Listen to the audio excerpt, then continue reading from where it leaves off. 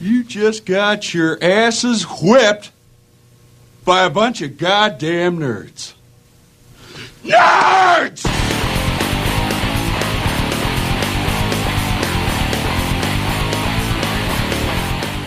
Big friendly welcome to all of you perverts and deviants out there. Welcome to Sell Porn or Die Trying. I'm your host, Connor Young. And if you were the type of person who would make Tipper Gore cry, then we are very happy to have you here on the show with us today. Welcome. Today we're going to be talking with Todd Yanks. He is the owner and founder of Yanks Cash, industry veteran who I've known for a long time. I think you're going to love this interview. It's really interesting. He's a very fascinating person, and more about Todd here in a moment. And I also wanted to let everyone know, because I want to brag about this, I'm excited about this, that I got the second dose of the Pfizer vaccine this week. And the first day I got this dose, I instantly wanted to run out and, run into a bar or celebrate or something or get around people, but I got to wait it out for 2 weeks. First day I didn't really feel anything, maybe a little bit of a little bit of soreness in the arm, and that was about it. And I thought, man, second dose, I'm getting away with this, no symptoms, this is great. I woke up the next day, and from an energy point of view, I felt like somebody had hit me with a magical anti-energy Thor hammer of death. I was tired, very, very tired and foggy, and I thought, man, I guess I didn't get away with this. But the good news is it was short-lived. It didn't last very long. And by, maybe 12 hours later, I was completely back to my normal self and feeling great. And now I am sort of fully vaccinated. I have to wait the 2 weeks out. But I'm very excited about the future here. And I'm starting to think, man, what's it going to look like here soon as more and more of the population of my country, and hopefully wherever you're listening, if you're not listening from the United States, hopefully your country's off to a good start with these vaccinations as well. And what's that going to look like for us coming up soon? In a few months, when a larger percentage is vaccinated, what's that going to mean for business? What's that going to mean for adult industry shows later in the summer or into the fall, early 2022? It's going to be so exciting to get back around people, assuming some horrible variant doesn't show up and throw a monkey wrench in everybody's plans. So far, though, I'm very optimistic about how this is going down. So it's got me thinking about business in 2021 and what's going to unfold. And yeah, it's pretty exciting. Then you add into the good news that I don't like the company, the CEO of Chase Bank. Chase Bank is not friendly to our industry. They are complete assholes. But that said, their CEO does have his ear to the ground on the economy, and he has been out touting that they are expecting good times ahead for us here in 2021, 2022, and into 2023. Economically, he's saying there's a lot of people who, from stimulus and other such measures, have money in their bank accounts now. There's an appetite to get back out there and do things. People are excited about maybe the end of the pandemic, hopefully. And I feel that. That's exactly how I feel. So he's right. There's a lot of us who really are excited about that. And I'm one of them. And that's really great news. If we have an economic boom that lasts into 2023, man, that's great. So now's the time.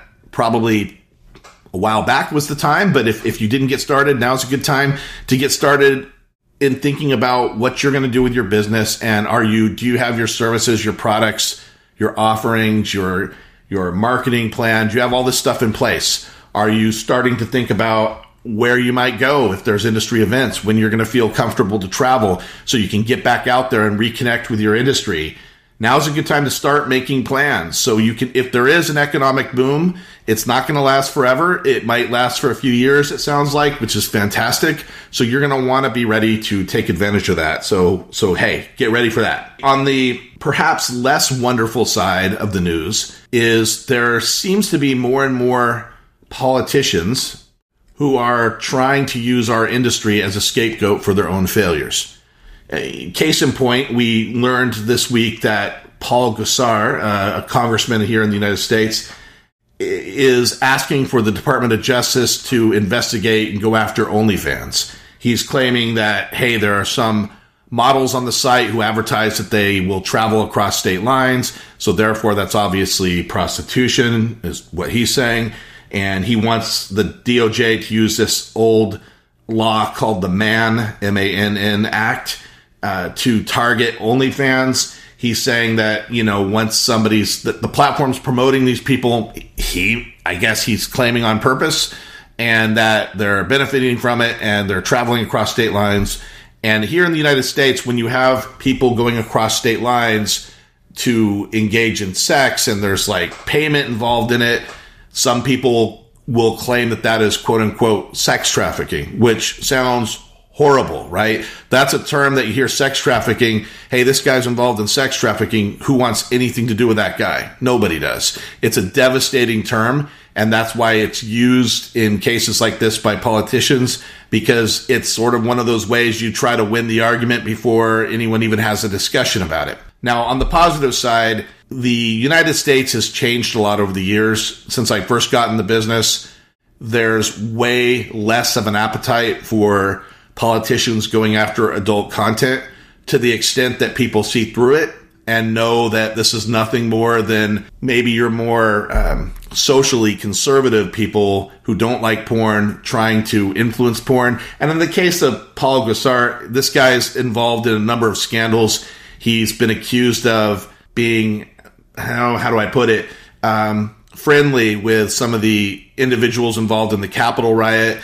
He's got another buddy in Congress who himself is facing potential charges of sex trafficking for the accusation being that they're looking into is whether or not he coerced a minor into crossing state lines to have sex with him. So he's got scandals going on, and he's pointing to OnlyFans. Of course, it's a big distraction. I think a lot of people will see past it, and of course he's not in the party that currently holds the White House here in the United States, so the chances of the DOJ being overly anxious to take on this guy's political distraction seems pretty small. But the fact that he's out there pointing to OnlyFans and trying to make him a target, it's something to keep an eye on. And I say that only because it's not just this one congressman. We've seen a couple of instances of the largest platforms having to deal with getting targeted. When you're at the top, you draw a lot of attention. OnlyFans has gotten an incredible amount of press. The other one that gets a lot of press is MindGeek. And when you're that visible and you're making that much money, you're going to get targeted. So we do need to watch this and be aware that it's happening and see how it goes down. I don't see anything that's like a freak out yet, but I do think adult companies need to start looking at their own practices, their own procedures, and say, is there anything that I'm doing? Is there anything that I'm not doing that I should be doing, I guess is what I'm trying to say, with respect to keeping my platform safe. It's a fine line to walk. I know companies who are just running platforms don't want to get involved in censorship, etc. But at the same time, we also don't want our platforms to be misused by criminals or people who are engaging in bad acts. So that's something I think all of the, especially the larger adult companies, are going to need to do, is to start taking a look at their platforms and saying, all right, are we doing what we need to do here? Or are there certain policies, procedures, steps that we need to put into place to make sure that our platforms are safe and being used by the people who we intend them to be used by and nobody else? So that's something that we've got to look into going into 2021. Now, with respect to Todd Yanks, this interview, I'm really excited to share this interview with you. I think it's fascinating because Todd is a really fascinating guy. I remember Todd many years ago as the fresh-faced guy who was brand new to the industry, going to events and showing up at seminars and asking a lot of questions, and always from the very beginning engaging in the discussion. He was somebody who wanted to be part of the community from the start and would listen. He was not somebody who showed up with an ego, who thought he knew everything, but he would listen to what others had to say, but also very competent to express his own opinions and ideas and share those with others. He's somebody who always was on your side. He was rooting for your success. You have all kinds of people in the business, some who kind of want others to fail, and some who are really on your side and saying, I want to be successful myself, and I want you to be successful as well. And that is definitely Todd, and you're going to get a sense of that from him just from listening to the guy talk. You're going to know what kind of a guy he is. Additionally, Todd has always been very interested in industry ethics, saying, what can we do to make the industry even better? He's never been satisfied to sort of sit down and say, hey, we're doing great. There's nothing we need to do. We're perfect. He's always looked at the industry and said, where can we do better? And you will hear that from him in this interview, talking about that general discussion. He actually takes MindGeek a bit to task. This is not somebody who just hates on MindGeek. So you're not, if you're thinking someone who's just out there angry and mad at MindGeek because of the whole controversy about how they get started and if there was copyright, that's not what he's here to do. But what he is here to do is to take them to task a little bit for not taking a larger leadership role in the industry. MindGeek has a lot of money. They have a lot of influence. They have a lot of traffic. And Todd talks about what he thinks they ought to be doing with that influence and that all those resources and how they can be a bigger part of the overall solution. So we talk about that. We talk about Todd's company has attracted a lot of, there's a lot of women who enjoy the content that his company has put out. So we talk a little bit about that, about the misconceptions that are out there that porn is for men, when in fact porn is for both men and women. And if there are things that companies can do to make sure that the products that they're putting out are friendly to women, that doesn't mean that you're creating like porn for women specifically, but just things that you can do that make sure that there's a wide audience that's going to enjoy your content. We talk a little bit about that. And because his company has such a good track record there, that's an interesting topic to hear his thoughts on. And we also talk about MindGeek's recent issues with Visa, MasterCard, and what happened there. And a topic that's near and dear to my heart is the problem of short-term thinking. Companies that get into this business and they just engage in short-term thinking. They're not looking at the big picture and why that's not a good thing. And we see this all the time. And I was really happy to hear Todd take up that topic and share his thoughts on that. So, all right, here it is. Without further ado, this is me talking with Todd Yanks, the founder and owner of Yanks Cash. Enjoy.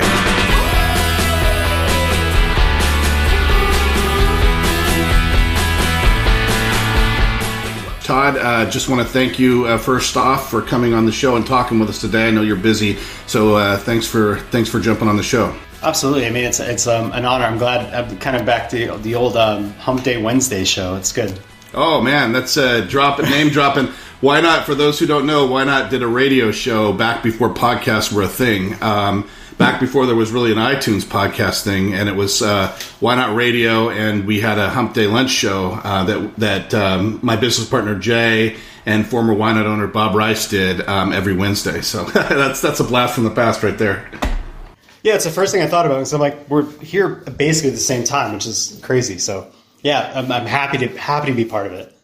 That's right. Wednesday it is. Hey, so obviously you and I know each other for, we go back here, so we've known each other a long time.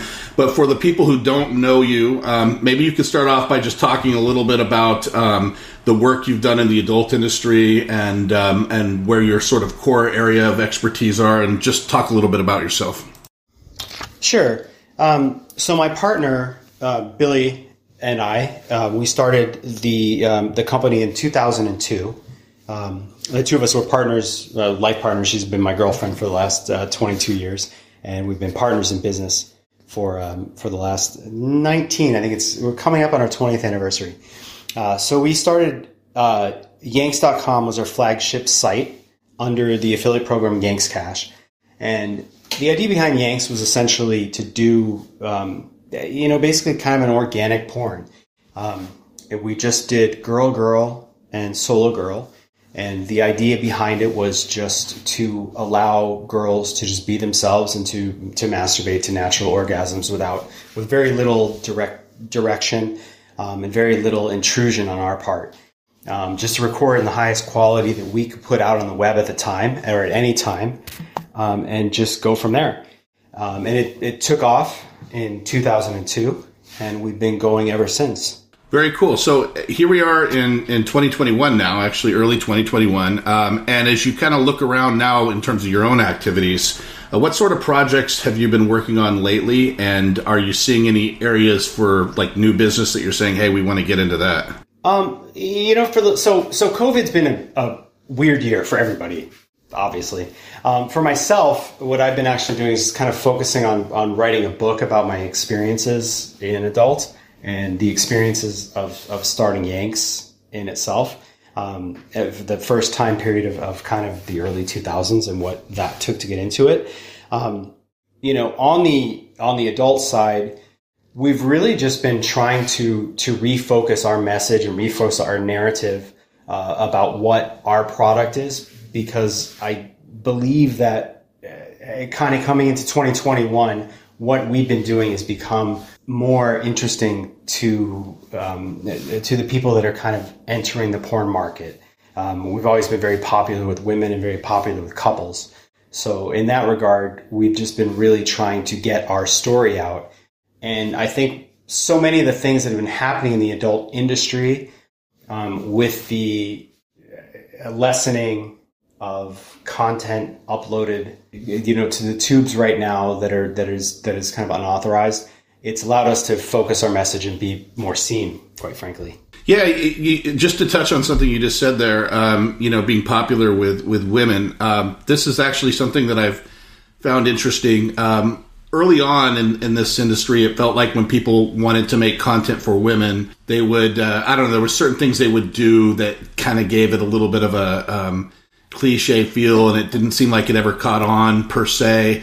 I wonder if people overthought it in the past, and if you found success with women because you're not really specific. Are you specifically trying to make your porn for women, or are you just making good porn and women are attracted to it as a result?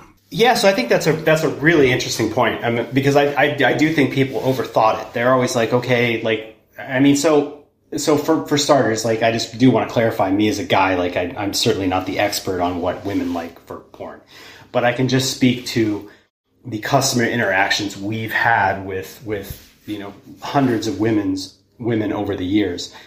So from my perspective, what I believe Yanks has worked for women in that regard has just been because we don't focus it. We don't sit down to do a shoot and try to target that demographic. What we do is we make a natural scene. We take out the male gaze. We only use female photographers, and we only use female videographers, female editors, female content writers. So once we just took out that male gaze, I think that naturally it became more appealing for women. And I think when people try to target women, they also overthink it in the sense that they're looking for sensitivity and looking for stories. And I think women are just as pervy as men. They've got just as broad of a base of sexual interest as men. So you really can't target it.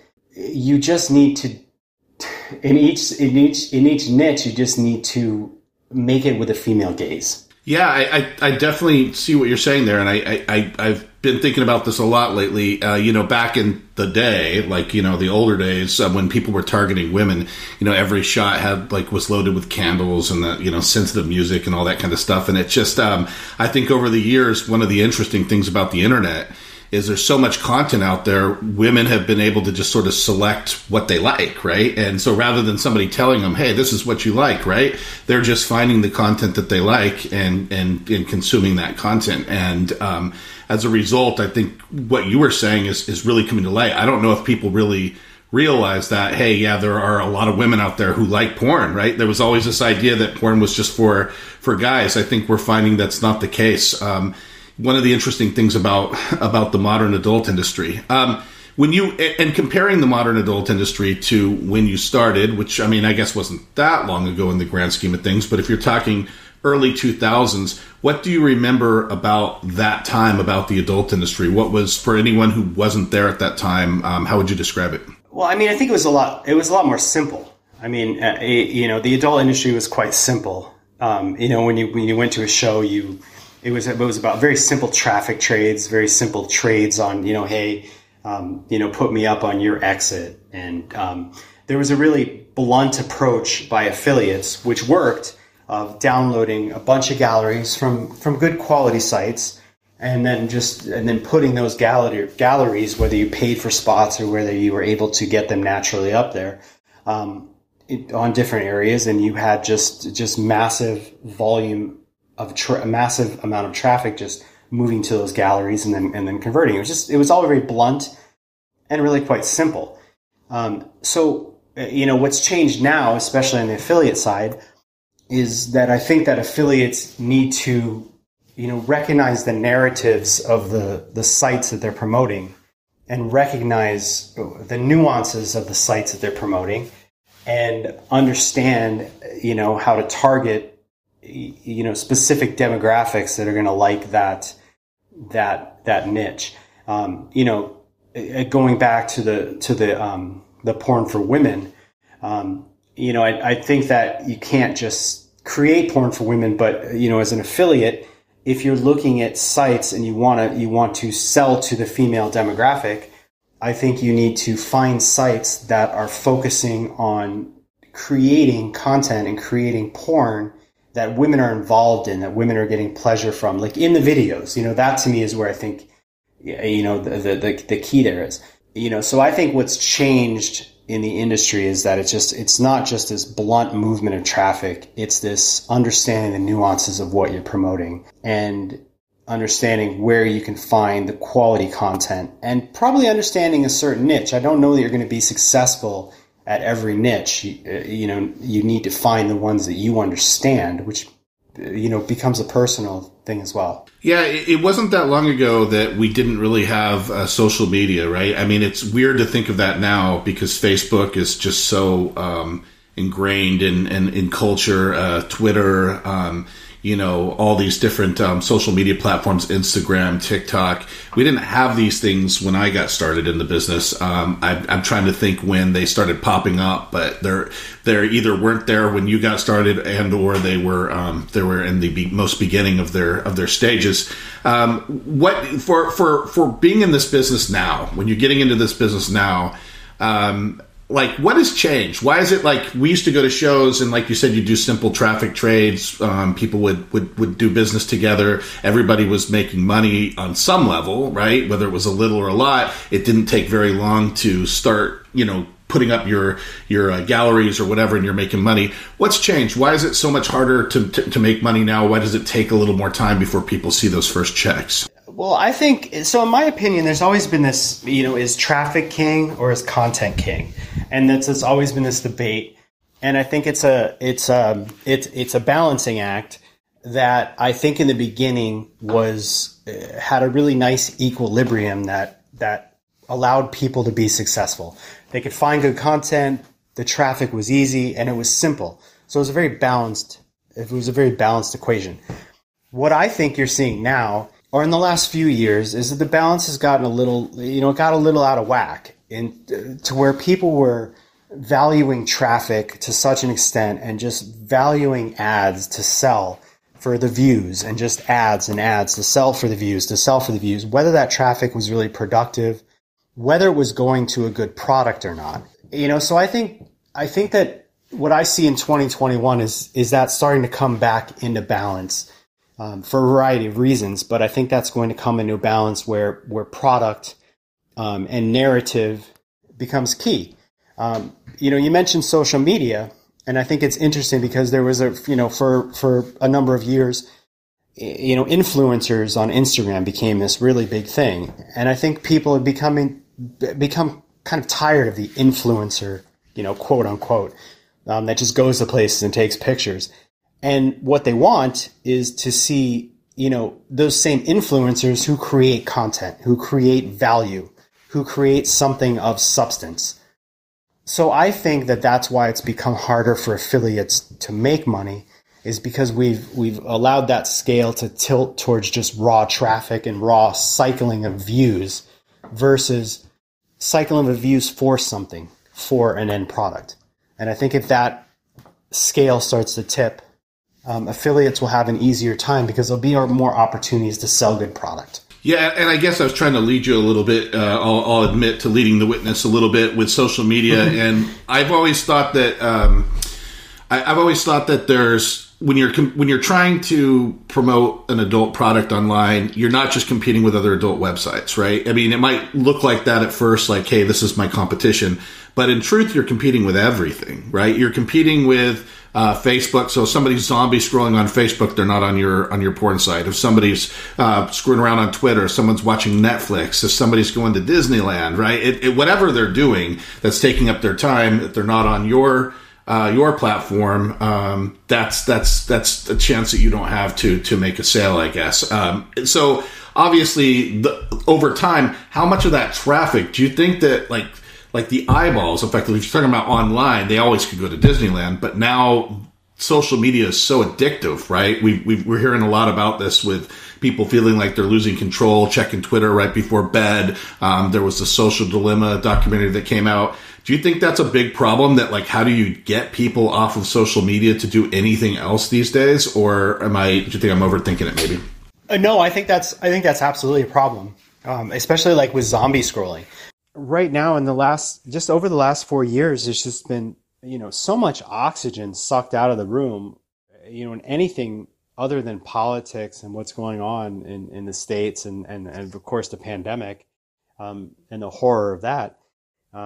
So I believe that in 2021, we're kind of coming into the time where maybe there'll be a little bit of calm, and in regards to social media, it's not going to be all about politics and all about the pandemic and all about the things we've been focusing on for the last, 2 or 3 years. So I think that's going to open up people to seeing other things. I think they're just going to, be able to take a deep breath and look at what books are out and what porn is out and what, movies that aren't on Netflix are out when movies open again. So I think that's going to come about. It's funny. I compare it a little to like when I go to Las Vegas for a show, and I spend like anywhere from 3 to 7 days in Las Vegas, and that city really amps you up, right? It's got a lot to see, and it's very exciting, and there's just excess stimulation being thrown at you everywhere you go. And then when you're done, so it could be like the day after the show and everybody's gone home, or even when you just get back to the office, there's a period of winding down because you're amped up internally. And I wonder if the last year, these things that you're talking about, all the drama and politics and, big existential problems, and like all of a sudden, if we go into a period of normal, it's going to take people like a little while to sort of amp down, like they just got back from some crazy overstimulating Vegas trip, and now they need to kind of chill a little bit and get back to normal. Well, yeah, because I mean, it's what a journey, right? Like it's like I using your Vegas analogy there, it's really interesting. I used to fly, you go to Vegas, you come back to San Diego or Phoenix, and when you're coming into the airport, everything's just muted, right? It's just muted. It's kind of bland. You're like, there's lights, but they're not blinking. They're not, strobing. There's not it's not just crazy. So I think there's that part of it, but then it's really weird too, because, so right now I'm in Scotland, south of Edinburgh, and I'm in a smaller town. And when I go out, everything's muted and everything's like, so there's this kind of this opposite effect too, where there's this online, we're all online and we're, 2 or 3 months ago, it's like, there's just this fighting. We're just talking about so many things. And then your offline life is so muted and it's so boring. And so I think as that transitions, what does happen? It's really interesting. I feel like people, it's almost like the, kind of the roaring 20s, after the pandemic of 1918, that may be a possibility to come back, where people are just like, enjoying being out, enjoying restaurants, but, also enjoying porn, enjoying, digesting good books and good movies and good media and good entertainment, and they're getting away from the political fights and just looking at what content has been created during this really intense time, because intense times create good content. Not so much porn where we're not shooting, but the content will be there for them to want to digest. Yeah, it's definitely interesting times. I think about all the time about if this pandemic had hit before we really had an established internet, either in the early days of the internet or even before the internet. Because like being isolated like so many people are, we have the internet as that outlet. And if we didn't have that and we were just kind of isolated in our homes, afraid to go out, waiting for the news broadcasts and whatnot, to find out what's going on, I imagine that would be a very different feel. At least we have online, right? So we can do like, hey, we're talking, we're communicating, we're doing a podcast. We can, interact with our friends. We can see what's going on a regular basis. So, I mean, I think the internet has its pros and cons in terms of what it's done to culture, but man, it sure is a bit of a godsend when you're locked up for a pandemic, Yeah, and so I think spinning that back to what the affiliate market and the adult market and what's going to happen, to me, I just think that people are going to come out of this wanting deeper experiences. They're going to want just more quality things. I think that people are starting to understand the value of what's real, the value of friendships, the value of those human connections.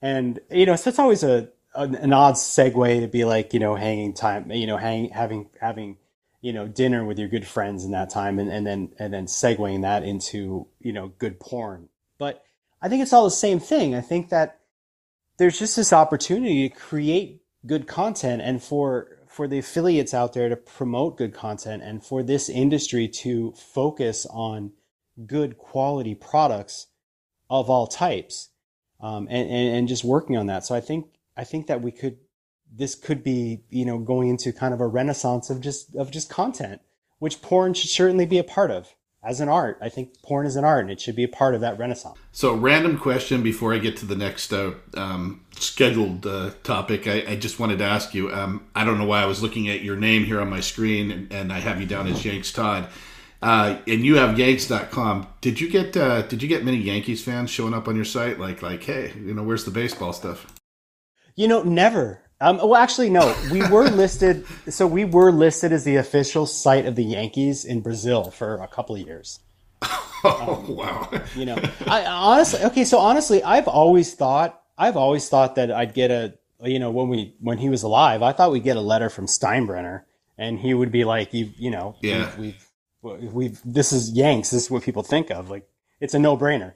And I always thought we were going to get taken from us. So I was always prepared to be like, hey, just, I don't know, I guess I got to sell it to you. We'll do that. But, we're always prepared to move the whole thing over to yanks.xxx. But yeah, so there's, if you search for it a while ago, there were some fan sites that linked to us. But yeah, never, That's oddly funny enough. I just had that random thought. So I did want to ask you though, so with your experience in the business, if you were just starting up, if you had someone just starting off today, and you were mentoring that person, what are some of kind of the fundamental business skills that you think that you would advise that person, hey, invest some time in learning these things before you get too serious in what you're doing? Well, okay, so this is going to sound like you told me to pitch Why Not, but every person I've ever told, every person that I've ever met that's been like, hey man, I really want to do what you do. I want to learn how to get into the industry. I've always said, go to Why Not and just read articles for a month. Literally, don't do anything for a month. So that's I just want to, I've done that for 20 years. I've done that for Appreciate 20 years. Thanks, man. and they don't, because most people that say they want to own their own business really don't. They want to, they just want the money, and want the, prestige of it. But, for me, I guess it's always I love Warren Buffett's approach to investing, where he's, kind of looks and he goes, he looks for good companies. You invest in good companies. You don't try to, play the market. You don't try to day trade. You look for good companies with good value. So to me, that's what I would say. I would say to a new affiliate that there's opportunities to, to send traffic to these companies and make a commission off of that. So you have to do two things. One, you have to build a product or a platform that people are interested in visiting because it's quality, because it's interesting, because you're providing with them with something, and you need to build trust up with that customer. Maybe that's a blog, maybe it's review sites are great for that.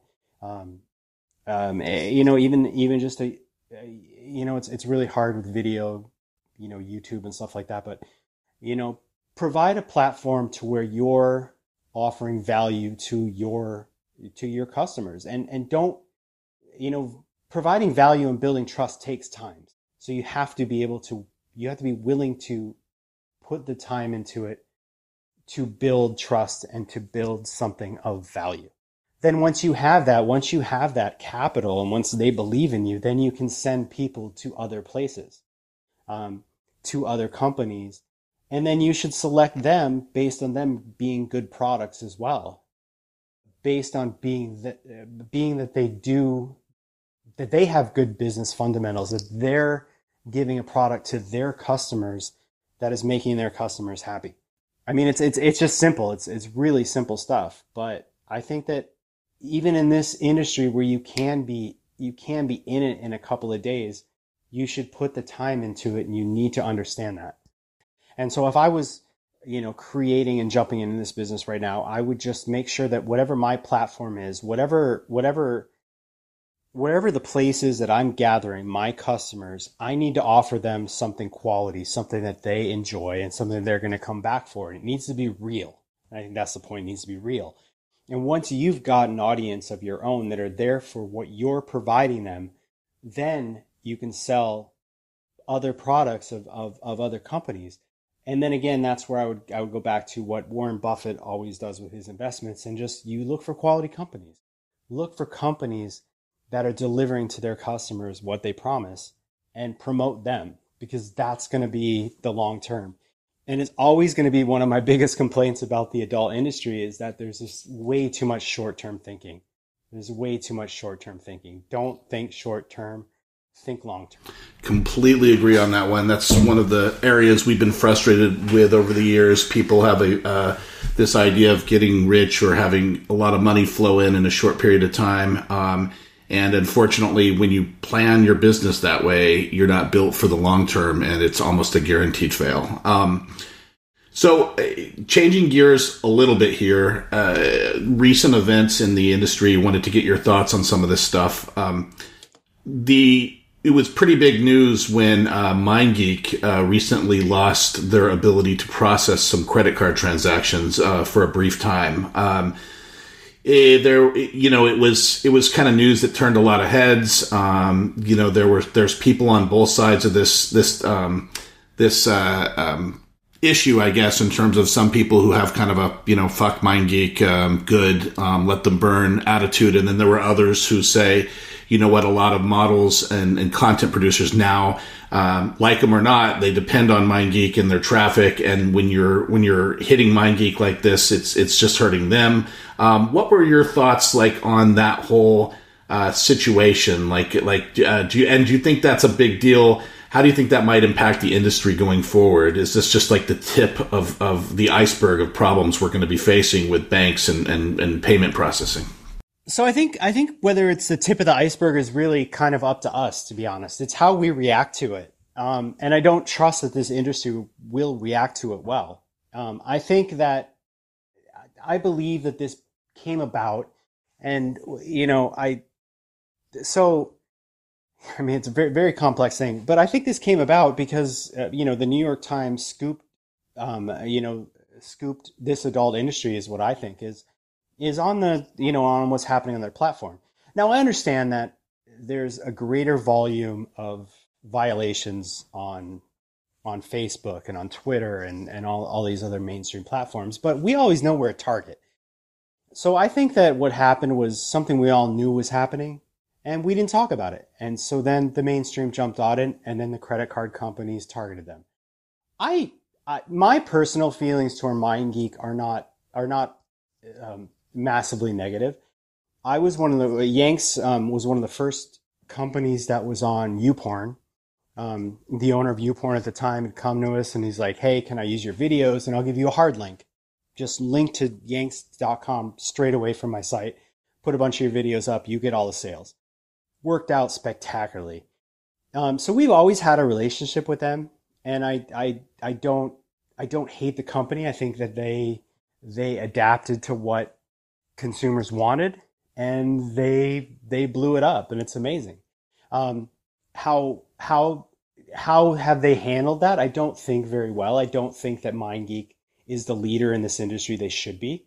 I don't think that they've created enough of a bridge with the other, probably, if you looked at the other two big players in their space, X Hamsters and X Videos, I don't think that they've created enough of a, there's such a competitiveness and such a weirdness in this industry that you don't go to a panel and see an executive from X Hamster, MindGeek, and X Videos on a panel talking about how to lead the industry.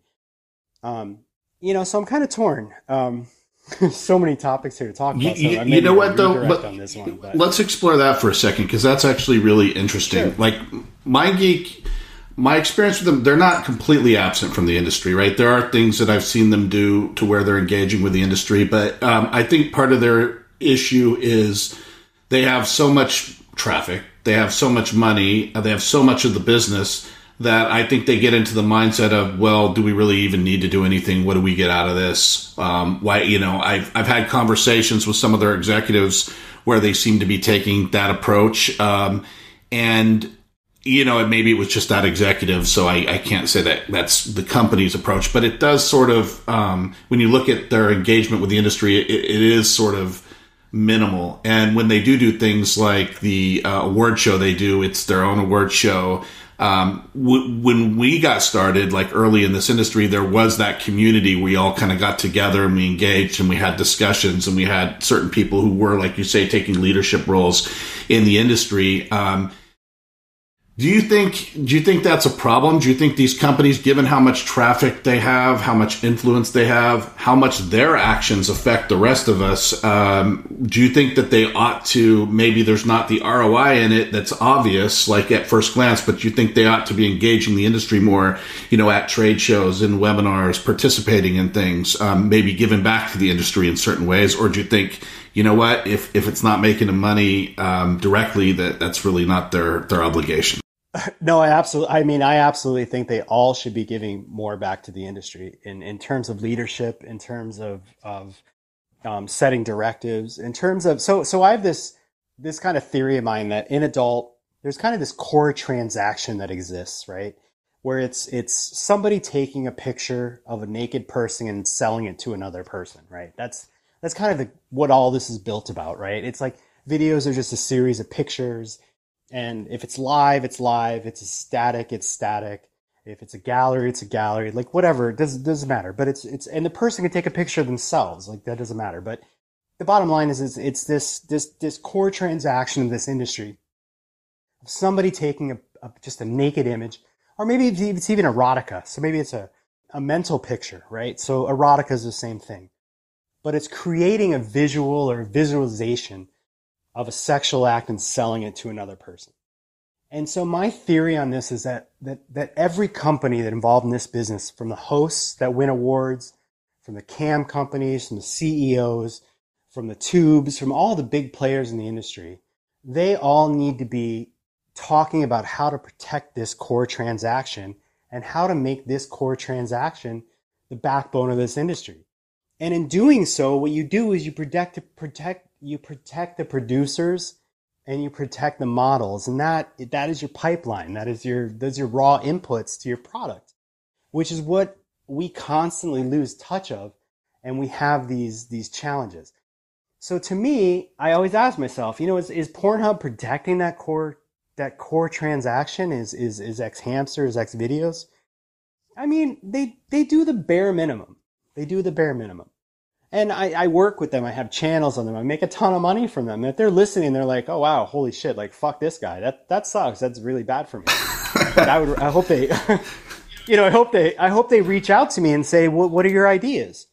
Because to me, it's do better at protecting that core transaction, Yeah, they have a tremendous amount of influence, and like Pornhub especially has the attention of the media. And you see, like I was watching Tonight Show the other day too, and OnlyFans got name dropped by one of the guests, and so they went from obscurity to to that level of notoriety in a very quick time. The pandemic really accelerated, I think, their business model.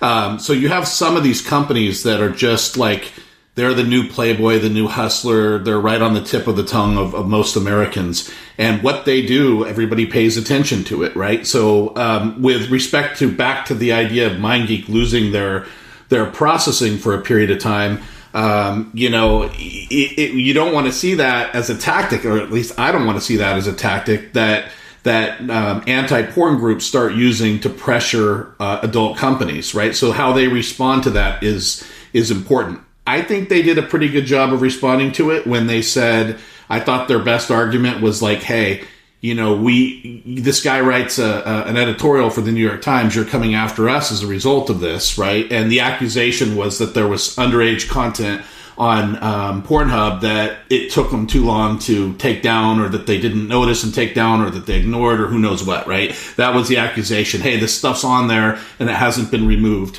And their response to that was, hey, Facebook has this many times more instances of this. We're a big platform. They're a big platform. What you're seeing on Facebook, Twitter, elsewhere, it completely makes our situation look like nothing compared to them, and you're not going after them. I thought that was a fair comment, but do you see any fault in that? Do you think there's do you think maybe they're being too clever and they have more responsibility than that? Or do you think it's fair for them to say, look, we're a big platform. Some things are going to slip through the cracks. We're doing our best. Here's some changes we're trying to make. We're trying to be responsible players here. Well, so I think that's whataboutism, right? I mean, that's what they did. And so I'm, I guess maybe I'll just be as blunt as I can. I mean, I don't know. I argue too much politics online. And so that's one of the tactics that I really get frustrated with is whataboutism. And so that's what that was. It was, well, what about these guys? Well, I get it. They're wrong. And there's way more instances going on there. And I agree with that. At the same time, when you're Pornhub, you're a target. And so do better. And so to come out with the what about instead of this is what we're going to do. Like, I guess here's what I would say too. I kept checking my spam box and then the 2 weeks after that, because I'm like, God, Pornhub has got to be writing me. MindGeek has got to be writing me, because I've been a content provider. I've been a channel provider for like since the beginning, since YouPorn, since Jonathan owned YouPorn. I've been providing them with content. There's got to be an email saying, wow, we really value your contributions to the channels and you putting up content, and what can we do better for you? And that email never came.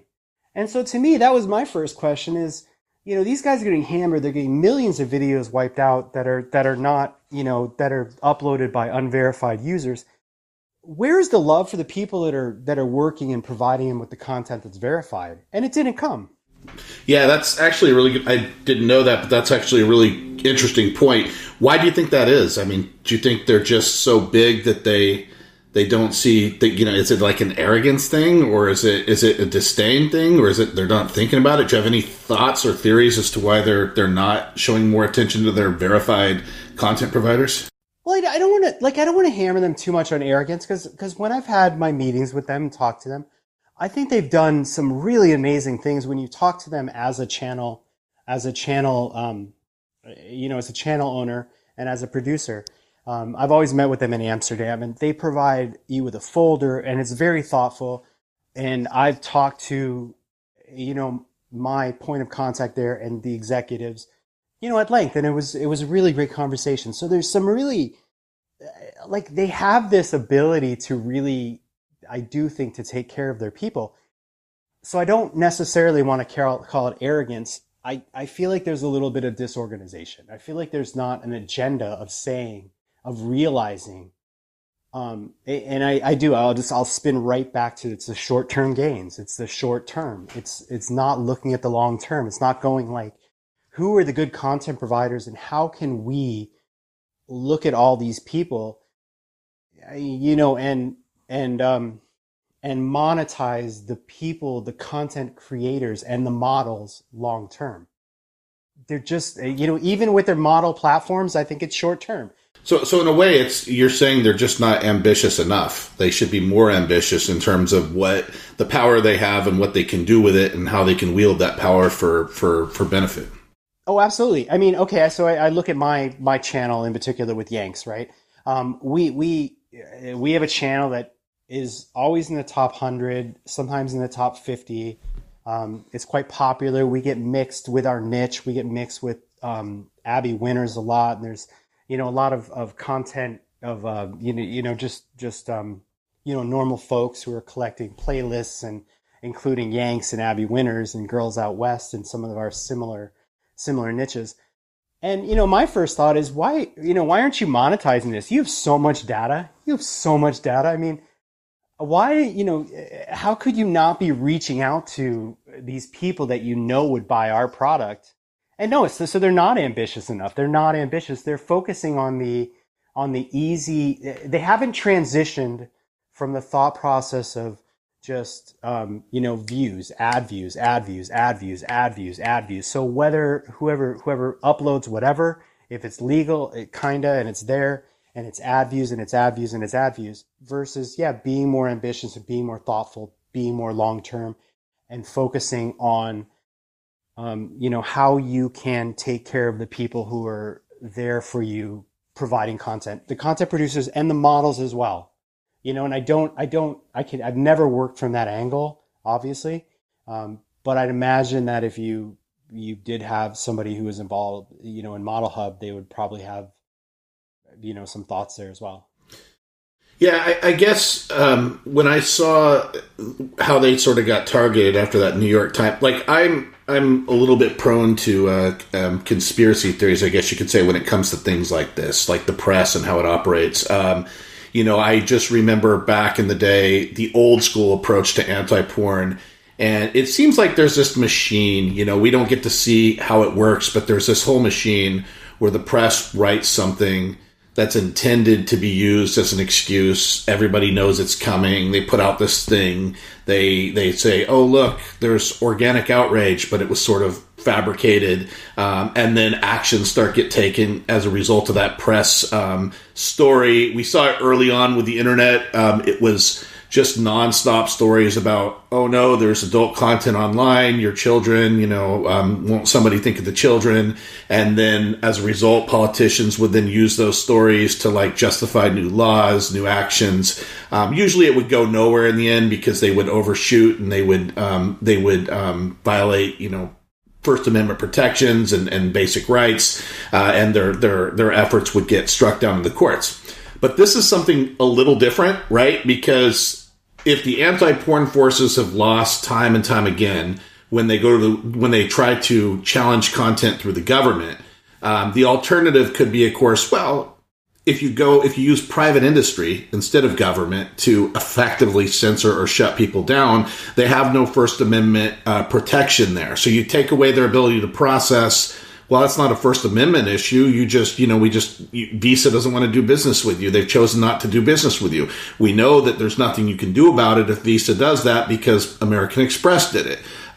If you talk about politics, there's I really have a hard time saying parlor. I keep saying this in my podcast because it's the French word parler, but Parler, right, yeah, got taken down. Not adult, but it was targeted for political reasons, and Amazon took it down. They really have no recourse. I think they were suing, but good luck. Amazon has the right as a private platform to set terms and conditions. And if they say you're inciting violence, they kick you off the platform, they can do that. So it looks like there's this roundabout way to sort of get around the First Amendment. And with so much of the traffic, so much of the people concentrated in just a few places, if you kick people out of that marketplace, out of that community, you're almost silencing them. It's not quite the same as completely silencing them, but you're all but silencing them at that particular point.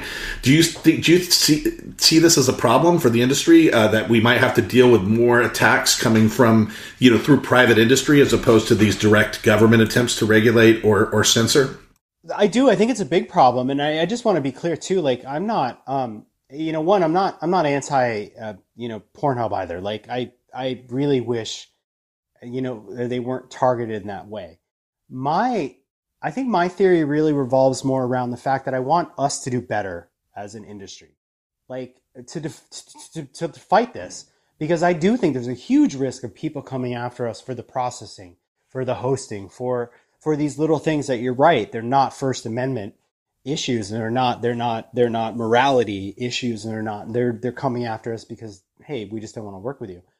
But, so my whole thrust on talking about this is like, we are doing so poorly as an industry in being cohesive and having an ethical platform and having a moral platform and protecting that core transaction that I don't want to worry about the outside people. Let's get us together first. Like, let's fix us, and so, a mild spin back to the affiliates thing. If we are an industry that is producing great content and we're focused on that core transaction, there's going to be a huge opportunity for affiliates. And the people you cut out are the scammers and the bullshit people.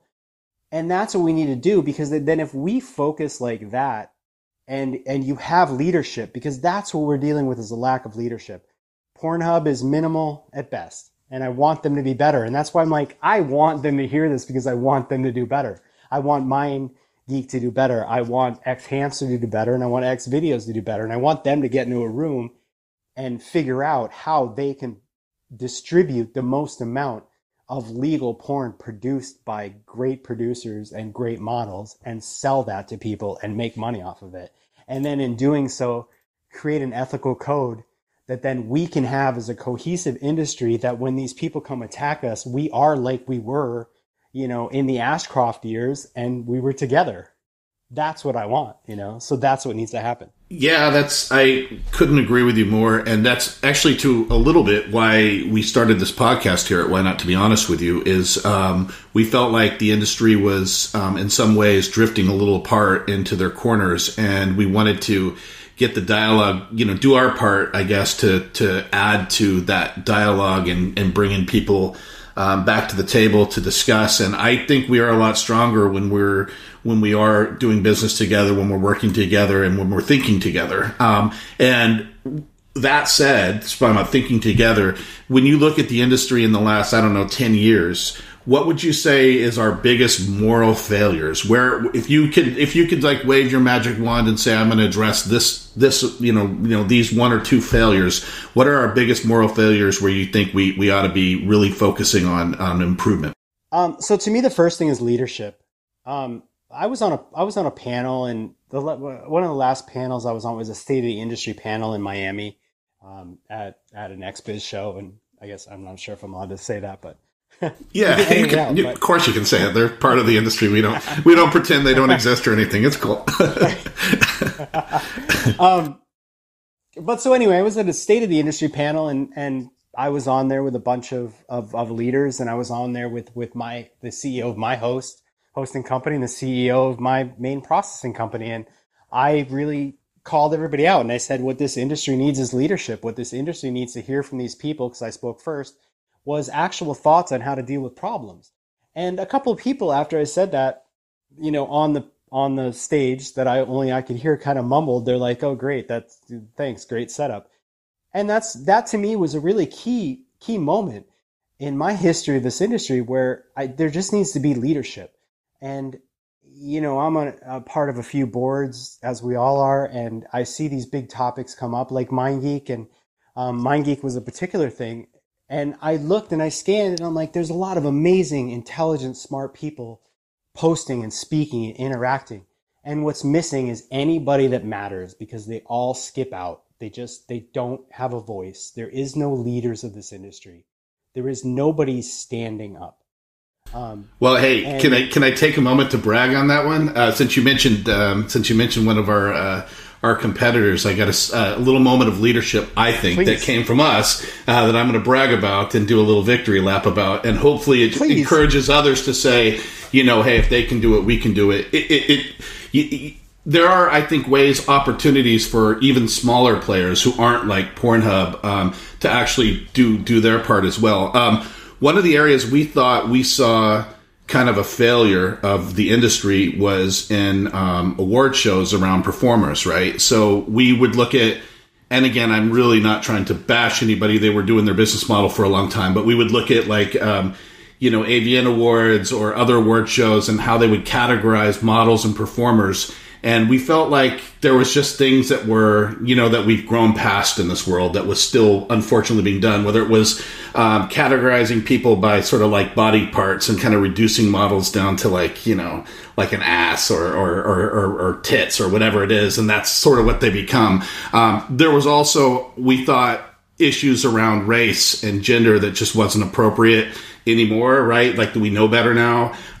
There were performers, like if you're a black performer, you were maybe being pushed into like the best ebony category or best interracial scene or something like that, when it was like, hey, why are these performers being put in these categories? You should just be up for the best, the best scene, right? We felt like there was a lot of problems there that was not doing right by our performers and kind of recognizing them for the people that they are. So when we did Why Not a Cam Awards, that was very much on our mind. Like, how do we move award shows forward?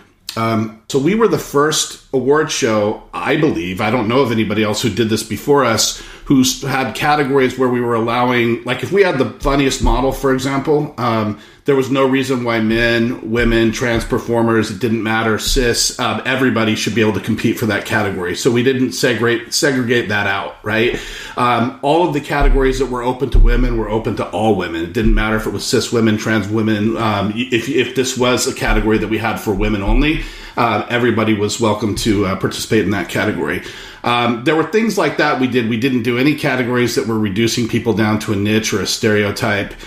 We did away with categories that was around like ethnicity, right, and anything along those lines. And I think we did a pretty good job. And in the years after, there was, I think, a competitor who may or may not have been mentioned already, who followed the lead there, right, and put out press releases boasting about it. And it was like, hey, this is great. You did it 2 years after us. It just goes to show when you do these things. And by the way, I think it was the very next year that AVN realized that some of their ethnically charged categories were inappropriate, and they started making changes, right? So there are things that we can do, I think, to speak up to say, hey, these old school tactics are inappropriate. There's a problem here, and we can move towards a better future. Yeah, and that's, I mean, I love that. I think it's great. And that's what I want to see. I want to see more leadership. But I also want to see more leadership, and I'll just be blunt, I want to see more leadership from the cam companies that are, nearing billion-dollar valuations. I want to see leadership from those CEOs. I want to see leadership from the tubes, the 3 tubes that are huge. I want to see leadership from the hosting companies. I want to see, solidarity to protecting that core transaction, because, there are sites and link lists that you can go to where you see the top 10 cam companies paying a guy, and you scroll 3 inches and he's promoting, file lockers that are stealing my shit and stealing the content of all the people that are also trying to push your cams legitimately. So this is one step away, and that's what I want to see. I want to see, that kind of leadership. But, and I keep remembering this is supposed to be more about affiliates. I'm like, okay, got to make them about more affiliates. But I feel like this is what helps the affiliate space, is giving them the ability, to sell quality company. And leadership will do that, and focusing on the product. Cool. All right. Hey, man, one more question for you. So let's kind of do the crystal ball thing here. Obviously, it's a weird year. With 2021 being like, who knows? I mean, I look ahead and I think with respect to the pandemic, and it's like, is this thing going to be over or at the beginning of over by summer? Are we looking to end of the year? I don't know. Who knows? So I don't know what that means yet for live events, for opportunities for us to get together as a community.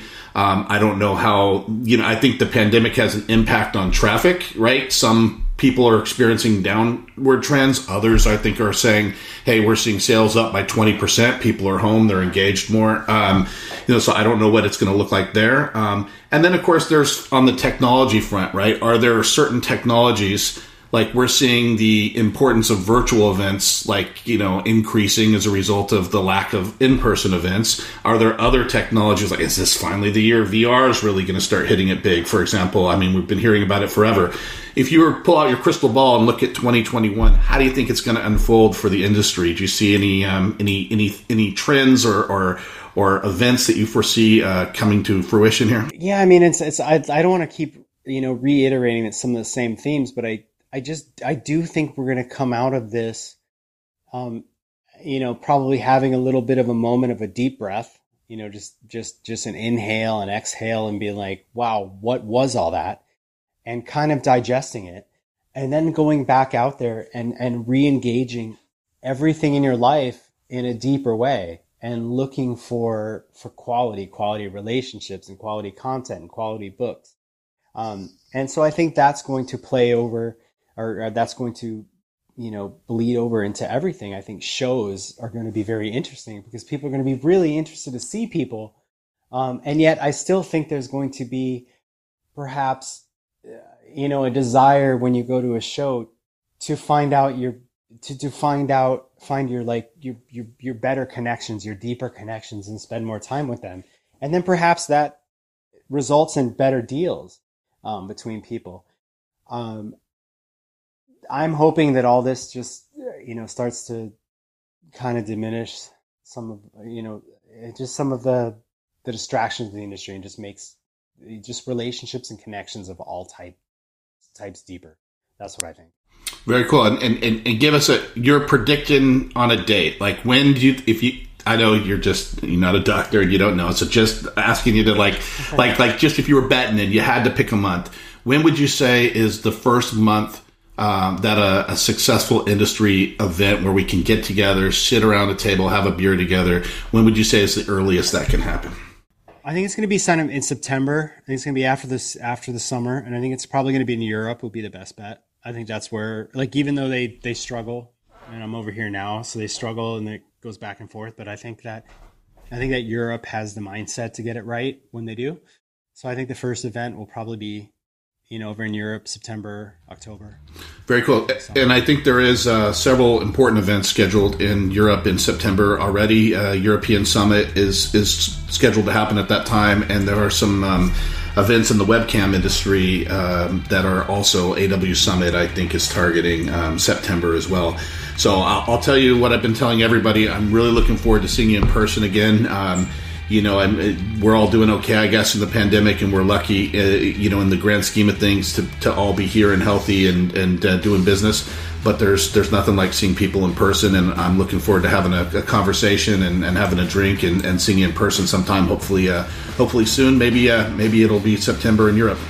Yeah, that'd be great. Thanks a lot, Connor. I really appreciate it, man. Thank you for coming on, Todd. Thank you very much. It was great talking with you as always.